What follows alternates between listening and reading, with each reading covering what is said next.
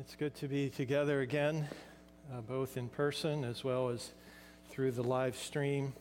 And we trust that our time together will be a blessing for all of us this morning. I want to thank you all for your prayers on our behalf, for me and my family in the midst of the most difficult circumstances of life we've ever faced. We believe that God is indeed strong and kind. Thank you for singing that beautiful song for us. But this is very hard, and you're carrying the burden with us makes it more bearable. So we want to thank you. And I believe this morning's message is what God wants us to hear as His people, the church. This message was in the works long before our family's recent tragedy, and I believe the timing is no accident. God has been faithful to bring me to experience those things that I would dare to preach about. This has always been my prayer, actually, when I prepare to teach. Little did I know what that would look like. But as we get into God's Word today to see what He would have to say for us, I'd like us to pray together. I'm going to pray a prayer that I've adapted from one I recently heard from John Piper, which I felt was appropriate to our occasion this morning. Let's pray. Thank you, Jesus, that we can know you as strong and kind. Thank you for calling us to this place and this time as your people. And we ask you now to come, King Jesus. Come and call out of darkness those who are still blind. Come and call into life the dead. Come and build up those who are failing and falling and weak. Come and do your work in us to transform us, to bring life, hope, truth, courage. Come and allow the ripples of what we do here this morning spread beyond what we can imagine. And now come and cause me to look away from myself that we may see you together this morning as your words to us are opened and revealed by your Spirit. And it's in your name, Jesus, we pray. Amen. Let's think together, if we were to compare our country's current situation to the weather, what would we say? I don't think we would say it's sunny. Probably not even partly cloudy. How about stormy? Perhaps stormy. Perhaps hurricane force winds at times. I was struck recently with the onset of several storms. In March 19th, Governor Wolf issued the shutdown orders for the ongoing storm known as COVID-19. This is now a little over 4 months ago. Then a couple months later, on May 25th, George Floyd is killed by police, unleashing a storm of civil unrest and violence over racial injustice.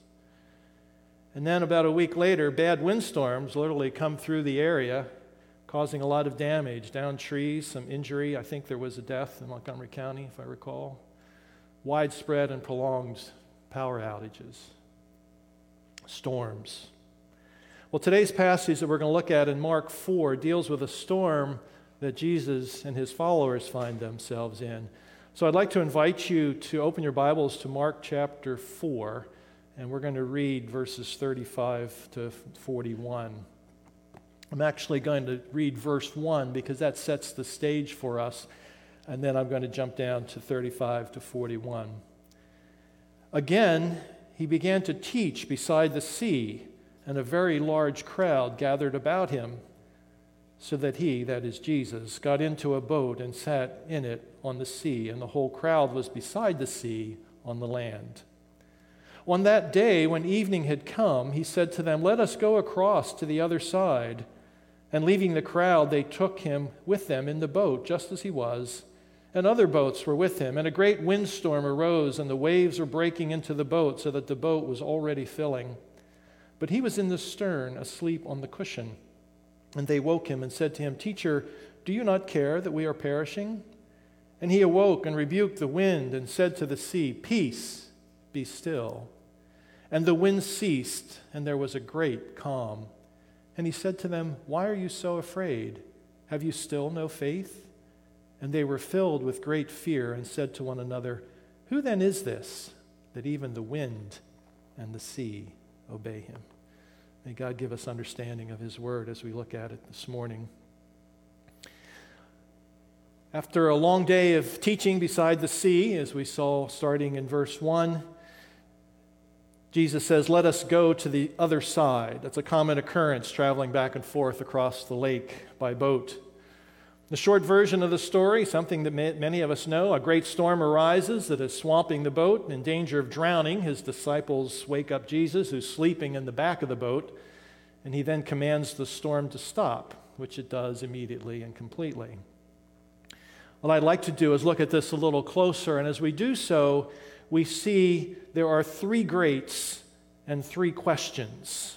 Three greats and three questions. So let's look at the first great and the first question. In verse 37, as they are going across, and it's interesting to note that it's not just Jesus and his disciples in a boat. There are other boats that are crossing the lake as well, the Sea of Galilee. So they were able to witness this as well and suffer through this. But in verse 37, it says, "A great windstorm arose, and the waves were breaking into the boat, so that the boat was already filling." As they were doing normal life, as I say, this was a common practice of going back and forth across the Sea of Galilee. They were doing normal life, and a great windstorm arose. That word windstorm does not refer just to a rain shower or even a heavy rain. It refers to what Bible dictionaries refer to as a furious storm, a tempest, a hurricane. This was not just a little shower. This was a major storm. But then Mark adds to that, it's not just a windstorm, it is a great windstorm. The word he uses is mega. We're familiar with that. I don't do this, but the biggest one that came to mind, wouldn't you like to win millions? But how about mega millions, right? Where do you hear that, right? You want to win mega millions. That word it's big, it's large, it's overwhelming. This was not just a furious storm. This was a mega furious storm, a furious storm that was very big, a mega storm. These men were familiar with the sea. Some of them were professional fishermen. They were used to dealing with rough waters and storms. This is not something that would have been new to them. The Sea of Galilee is about 700 feet below sea level, and it's prone to sudden storms as cold air from the mountains to the west come crashing down on the warm air above the sea. But this was no ordinary storm. This was a great storm, a mega storm, and we read here, so that the boat was already filling. The implication here is this happened very quickly. This storm arose furiously, seemingly out of nowhere, and the boat started filling up with water very quickly. They were doing everything they knew to do. They were rowing, they were bailing, they were securing, and they were completely overwhelmed. Completely overwhelmed. They recognized that if nothing changed, they would drown. If nothing changed, they would drown. Well, think about your life. Have you ever been there? Ever been hit by a great storm? Storms are part of life in this fallen world. Sometimes those storms are minor, and sometimes they qualify as great storms. You're doing normal life when all of a sudden you find yourself in the midst of a storm that is too strong for you. Despite doing everything you know to do, everything you used to do, if nothing happens, you will drown. What are some examples? Well, it can be severe weather. It can be epidemics, financial crisis, school pressure, job pressure, children struggling or making poor choice after poor choice, illness, marriage struggles, crushing loneliness, a relentless social and racial injustice, abusive situations from abusive parents, a spouse, or job. Or how about death of a loved one, especially a premature, unexpected death? And so we've experienced, as many of you know, and just in case there are some who don't, our family recently experienced an overwhelming storm in our lives. On July 19th, just 12 days after meeting our 8th grandchild for the first time, 6-month-old Melchior, we got the chilling phone call from our daughter with the 3 words, "Melchior is gone." A victim of a crib death. This is not just a storm. This is a great storm. This is a mega storm. This is an overwhelming storm, just like many of you have and have had. So the first great is a great storm arises in the midst of doing normal life with something that they were used to doing. Out of nowhere comes a great storm. Well, then we see the first question.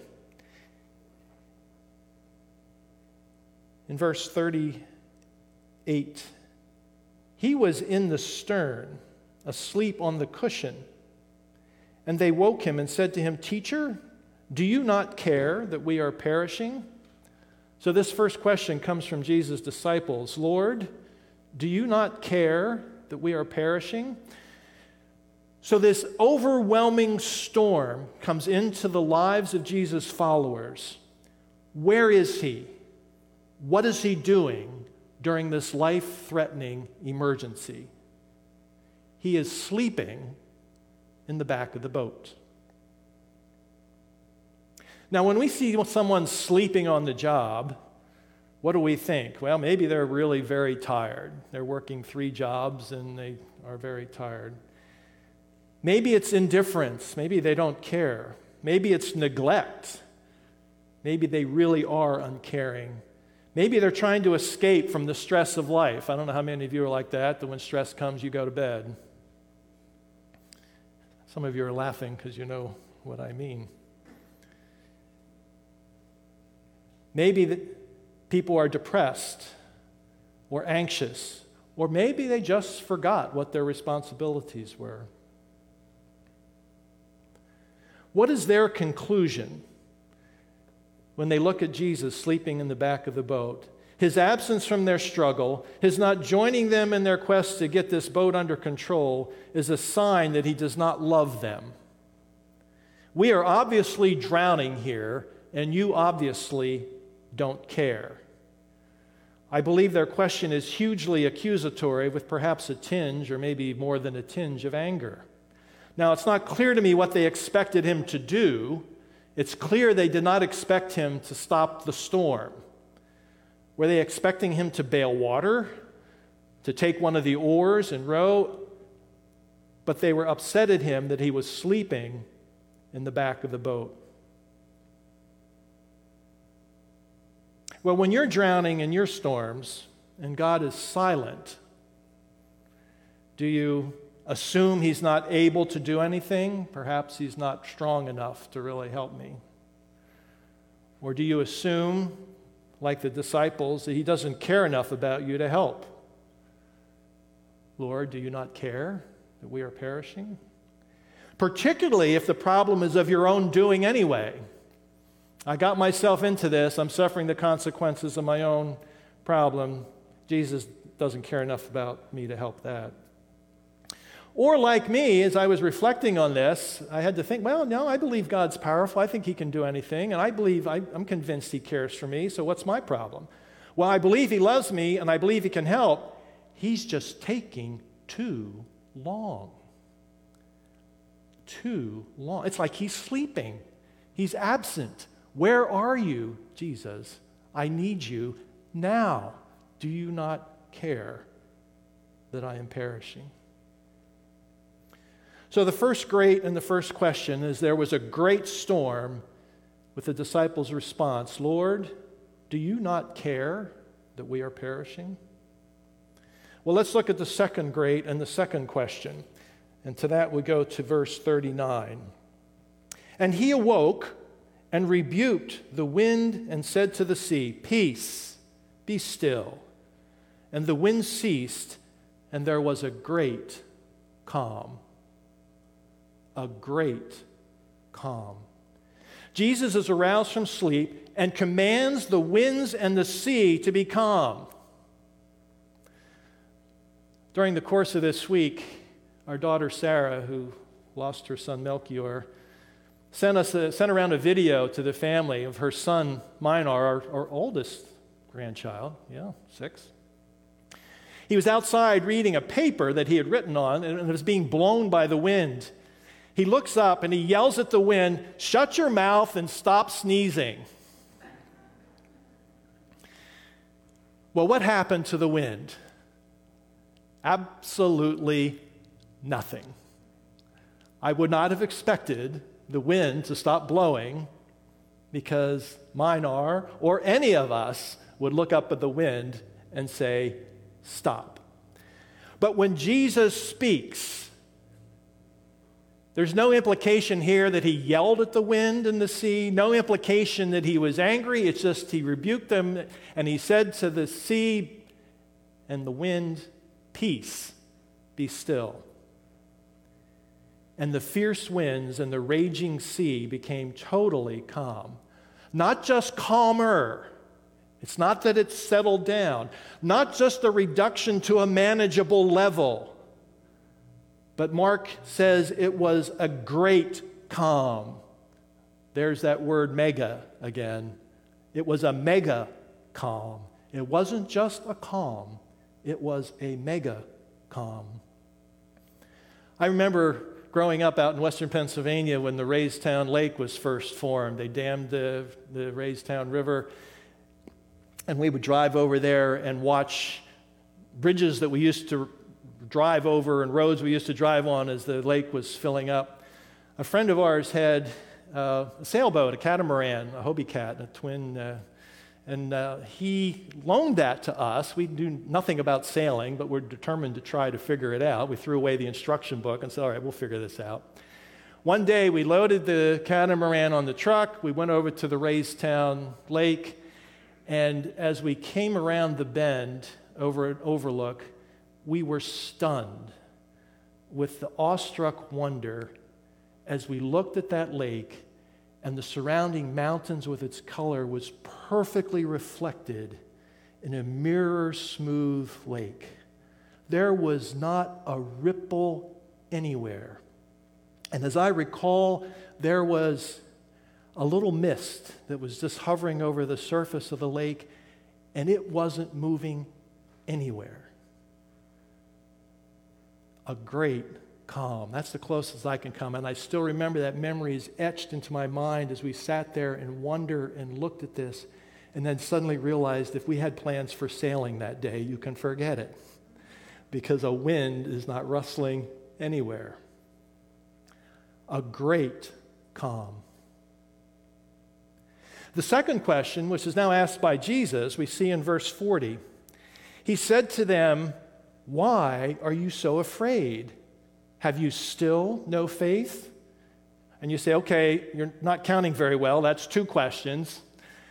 I'm putting them together because I really think there are 2 sides of the same question. His question does not minimize the fearfulness of the situation. He doesn't say, this storm was nothing. Don't worry about it. They were in genuine danger of dying and had good cause to be afraid. And his questions are not necessarily questions of rebuke, but I think calls to reflection. Calls to reflection. Now, it does rebuke us in our sinfulness, I believe, and our perspectives, but I think he really was calling them to reflect. I don't think it was, "Why are you so afraid?" I think it was, "Why are you so afraid? Why are you so afraid?" It calls them to reflect on themselves. What are you focusing on? Are you focusing on your circumstances, your plight, the storm? Who are you focusing on? Your abilities, your resources? And then he says, "Have you still no faith?" I believe this part of the question calls them to reflect on him. They thought their greatest need was a sturdy boat, proper sailing skills, the storm going away, their ability to bail the water out of the boat, perhaps another few bodies to man the oars. But Jesus knew their greatest need was to know him better, and thus trust him that he would take care of them regardless of the severity of the storm. Well, what about us? How often do we think our greatest need is solving the problem right in front of us? Cure for a disease, a more understanding spouse, a more reasonable boss, children that don't die too young. All good things to long for. But Jesus' lesson here is that our greatest need is to know him in the midst of the storms of our lives. Why are you so afraid? Have you still no faith?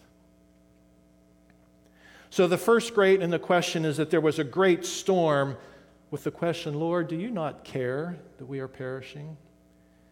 And then the second great in question is there was a great calm. Why are you so afraid? Have you still no faith? Well, then we come to the third great and the third question, and we see both of those in verse 41. And they were filled with great fear. They were filled with great fear. I find this fascinating and challenging. Before this time, because Jesus says, why are you so afraid? Before this, they were afraid that they were going to drown. Before this, they were afraid they were going to drown. That fear was nothing compared to the great fear they now have. Mark does not use, and he's not bashful about using the word great. He's used it 3 times in this short passage. He did not describe their fear of drowning as a great fear. He says they were afraid. But when Jesus calms the storm, and all of a sudden they realize what had happened, a great fear comes upon them. They thought they were afraid before, and they were, but that fear is nothing compared to the great fear they have now. Actually, in the Greek, and I'm not a Greek scholar, there are 2 words for fear that are put together. It just puts fear and fear together, and then combines them with, guess what? Mega. So this was a fear that was very fearful, that was a mega fear. This was an awareness of a terrible danger that was mixed with an overwhelming awe. They were in the presence of someone who could calm the wind and the waves with a voice. What could they do to them? What could he do to them if he so desired? I think that's the source of the fear. If this man can calm the winds and the waves with a word, there's no limit to what he can do. There was an awareness of a terrible danger mixed with an overwhelming awe. Different Bible translations have translated it, they were very much afraid. They weren't just afraid, very much afraid. They were absolutely terrified. They feared exceedingly. As in the ESV, they were filled with fear. They had a mega fear. Well, this great fear led the disciples to a third and final question. We continue in verse 41. And they were filled with great fear and said to one another, who then is this, that even the wind and the sea obey him? Who then is this, that even the winds and the sea obey him? In Mark's gospel, this is still very early in Jesus' ministry. But by this time, they had already seen great miracles. They had seen demons cast out. They had seen a paralyzed man get up, pick up his stretcher, and walk. They had seen a person with leprosy healed instantly. They had seen a person with a withered arm that was restored in front of their eyes. They could see Jesus as a man who was a great healer, a great miracle worker. But someone who controls the weather and with just a word, that's over the top. This is overwhelming. This is too much for us to understand. Who then is this? Who indeed? So far, Mark has recorded two suggestions offered by the people as to who Jesus is, because he appears on the scene and begins preaching, and people are wondering who he is. In chapter 3, verse 21, one conclusion was, he is out of his mind. He's out of his mind. He's crazy. He's insane. He's not able to help us. He's not strong. He is crazy. He is out of his mind. Then a verse later, in chapter 3, verse 22, another group of people came to this conclusion: he is possessed by the devil. That's who he is. He's possessed by the devil. He's not good. He's not kind. He's not to be trusted. He's evil. He is possessed by the devil. The disciples themselves, as we have seen him as a healer. And Jesus is telling them that is not enough. This, I believe, is the key question that all of us need to answer. Who then is this? Who then is this? If you are an unbeliever, if you are a person who does not know Jesus Christ as your Savior, you need to answer that question. Who then is this?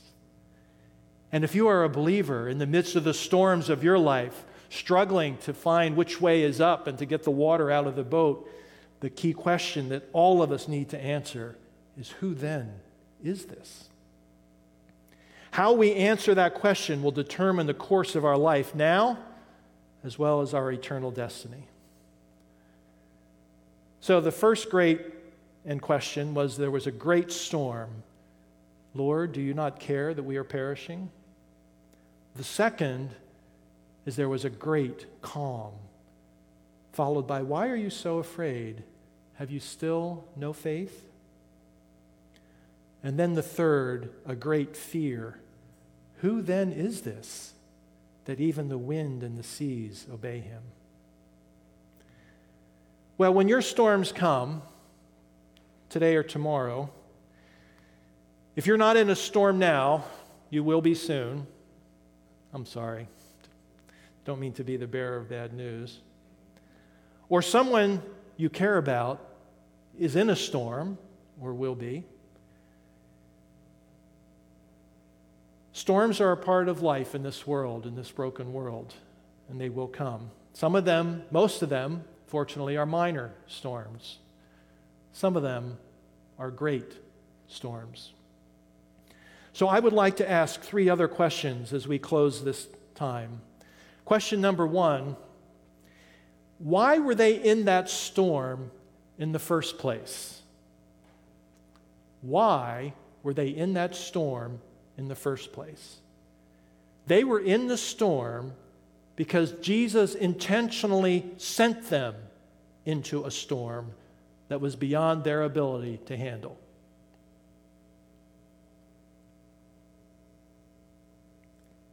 They were in this storm because Jesus intentionally sent them into a storm that was beyond their ability to handle. We like to think that, or maybe it's safer for us to think that Jesus really doesn't know everything. He didn't know what was coming, but the record of the Gospels is that he knew. He knew what were in people's hearts. He knew what they were thinking. He predicted what was coming. He knew this storm was coming. He intentionally sent them into a storm that was going to be beyond their ability to handle, and then he falls asleep in the back of the boat. He was totally aware of his plan. He knew how this was going to end. He knew what he was going to do. They had no clue. They just thought they were taking this boat across the other side of the lake. I believe this is a very important thing for us to grasp when these storms come into our lives, especially the big ones. Whether he sends the storm or allows the storm, however you choose to look at it, Some people say, no, he didn't send it, he just allowed it. All right, I don't think it makes a difference, because if he could stop it and chooses not to, the storm is there by his permission. I don't care if he sends it or allows it, it's there by his permission. It's not there because he was unaware, indifferent, not knowing what was going on. It's there by his permission. We don't usually know why God sends storms to our lives. We don't usually know why, and I think that's a question that I think it's a good one to ask, but a good one to leave behind quickly, because to understand the mind of God and to understand why he does what he does is sometimes beyond our abilities. Otherwise, we would be God. We don't usually know why God sends the storms to our lives, but we can know that he has not abandoned us and that his good and perfect purposes will be fulfilled, and that he has good and perfect purposes for us. So why were they there in the first place? They were there because he intentionally sent them into that storm. The second question I'd like us to ask here is, in the midst of the storms, we often ask, where is Jesus in the storm? Where are you, God? Where are you, Jesus? What is he doing? Well, sometimes he's sleeping in the back of the boat. But it's not a sleep of indifference. It's not a sleep of a lack of love, as we're prone to think. When the storms are coming upon us and God seems to be silent, or God is silent, it doesn't even seem to be silent, God is silent. We want the storm to end now. We want the solution now, and God seems to be absent. What is our go-to? Lord, do you not care that we are perishing? But this story reminds us that sometimes Jesus is sleeping in the back of the boat, but it's not a sleep of indifference or lack of love. It's a sleep of perfect calm and rest, because he can do anything, anytime, to take care of any problem. He is often slower than we would like, but he is never late and never indifferent. And what is the worst case scenario that could have happened to these disciples in this storm? They could have all died, drowning in the Sea of Galilee. And then we would say, well, that's it, it's over. And Jesus would say, Peter, James, John, arise, back to life. Because he knows that he is the resurrection and the life. The worst thing this world can do to us is kill us. And Jesus has overcome death itself. So we like to ask, where is Jesus in the storm? But I would like to suggest, and that was the original title that I had given this message, is where is Jesus in the storm? But as I reflected on it, I said, no, that doesn't go far enough, because the question we really need to ask is this third one, and that is, who is Jesus in the storm? Not where. I'm not going to know where he is. I'm not going to know what his purposes are and what his plans, but I can know who he is in the storm. Who then is this? He is Jesus, who is both strong and kind. He is both all-powerful and all-loving. He has come to rescue us from perishing in the overwhelming storms of life. That's why he came, that we would not perish. Lord, do you not care that we are perishing? Yes, I care. That's why I came, to rescue you from the storms of life. In his life, he demonstrated power, absolute power over all sicknesses and the forces of evil in this world. In his crucifixion, he broke the power of sin over our lives by taking it on himself. And in his resurrection, he completely conquered the greatest storm of all that we will ever face, and that is death itself. There is no power, I want you to hear this, There is no power on earth that is stronger than him. There is no sin you can commit that is beyond his ability to forgive and to heal. And there is no consequence in your lives of poor choices that he cannot rescue.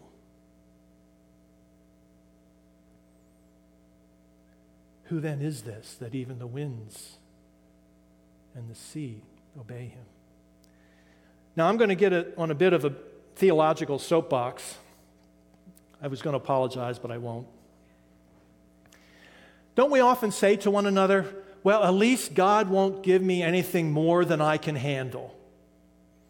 And we actually have a Bible verse for that in Corinthians, right? We know that God won't allow us to be tempted beyond what we are able. But I believe, and I'm not going to go into it now, I think that verse is taken out of context. But we will often reassure either ourselves or someone else, well, at least I know God's not going to give me anything more than I can handle. This story puts the lie to that because Jesus sent his disciples into a storm they could not handle. So what's going on? I came across this quote on the Gospel Coalition website by Matt Smethurst, and I love this. The good news is not that God won't give us more than we can handle, it's that he won't give us more than he can handle. Let that sink in. The good news is not that God won't give us more than we can handle, it's that he won't give us more than he can handle. If we say, well, God will never give me anything more than I can handle, then where is the focus? The focus is on me and my ability to handle. But if we say, God will never give me anything in my life that he can't handle, where is the focus? The focus is on him, God Almighty, all-powerful, who loves us with an everlasting love. Jesus has guaranteed to see us safely through all the storms of life. He is guaranteed to see us safely through all the storms of life because he is all-powerful and all-loving. He is, as we heard in that song earlier, strong and kind. We would not want one without the other. We would not want him to be strong and unkind because we would never know what evil could come to us. And we wouldn't want him to be nice and loving and kind but have no power because he could sympathize with us but could do nothing to help us. But Jesus is all-powerful and all-loving. He is strong and kind. He certainly calms the storms in our lives, storms of sin, storms of circumstances, storms of consequences. But one day, when he returns for us, a great calm is coming. A great calm is coming, in which all storms will finally and forever cease. As J.R.R. Tolkien said in The Lord of the Rings, all that is sad will become untrue. I love that. All that is sad will become untrue. Or as C.S. Lewis said in the Chronicles of Narnia, death will have worked backwards. Death will have worked backwards.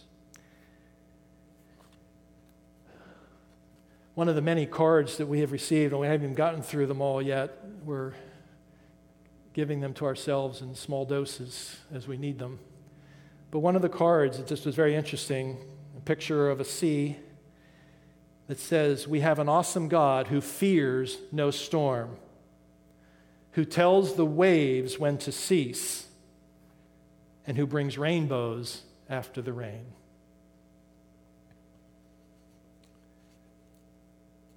Who then is this? This is Jesus. This is who he is, strong and kind. And when that great calm arrives, there will be a great joy that is unending.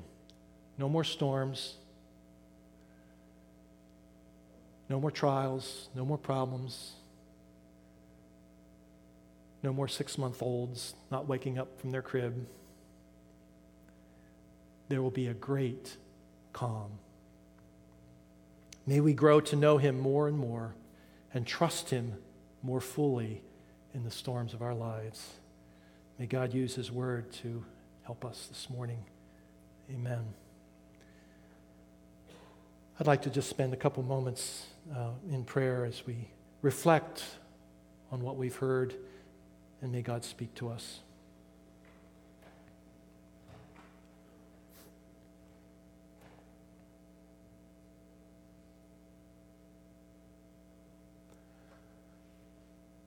Lord, thank you that you brought us to a place that we can better see your heart for us. Thank you that we can see you as Jesus, who is guaranteed to see us safely through all the storms of life, because you are all-powerful and all-loving. You are strong and kind. Lord, we are in the midst of great storms that are overwhelming us. As a society, we face the ongoing pandemic where we must live behind masks and in physical distance from one another. We live in a society racked with the consequences of our failure to deal with hypocrisy and injustice in our dealings with one another. As a church, as a local church, we struggle to get our bearings in the midst of the storms over the past few years that you've brought into the life of our church. And as individuals, we live with our personal storms of various kinds. Lord Jesus, we need you. We thank you for your initial rescue of us from our sin, and we thank you in advance that you have promised to come back to finalize that rescue in your kingdom, and we wait eagerly for that day. So Jesus, you are strong and kind. Help us to live more deeply into that reality. And Jesus, because you are strong and kind, our souls can learn to be still and trust you that you will lead our futures as you have led the past, that you will see us through the pain and toil of this world, knowing that the winds and waves of this life still know your voice, who ruled them while you dwelt here on this earth with us. And it's in that all-powerful and all-loving name of our Lord Jesus that we pray. Amen.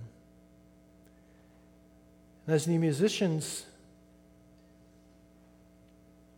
present this song to us, I ask that you would let your hearts and minds reflect on this great hymn that reminds us of who Jesus is in the storms of life.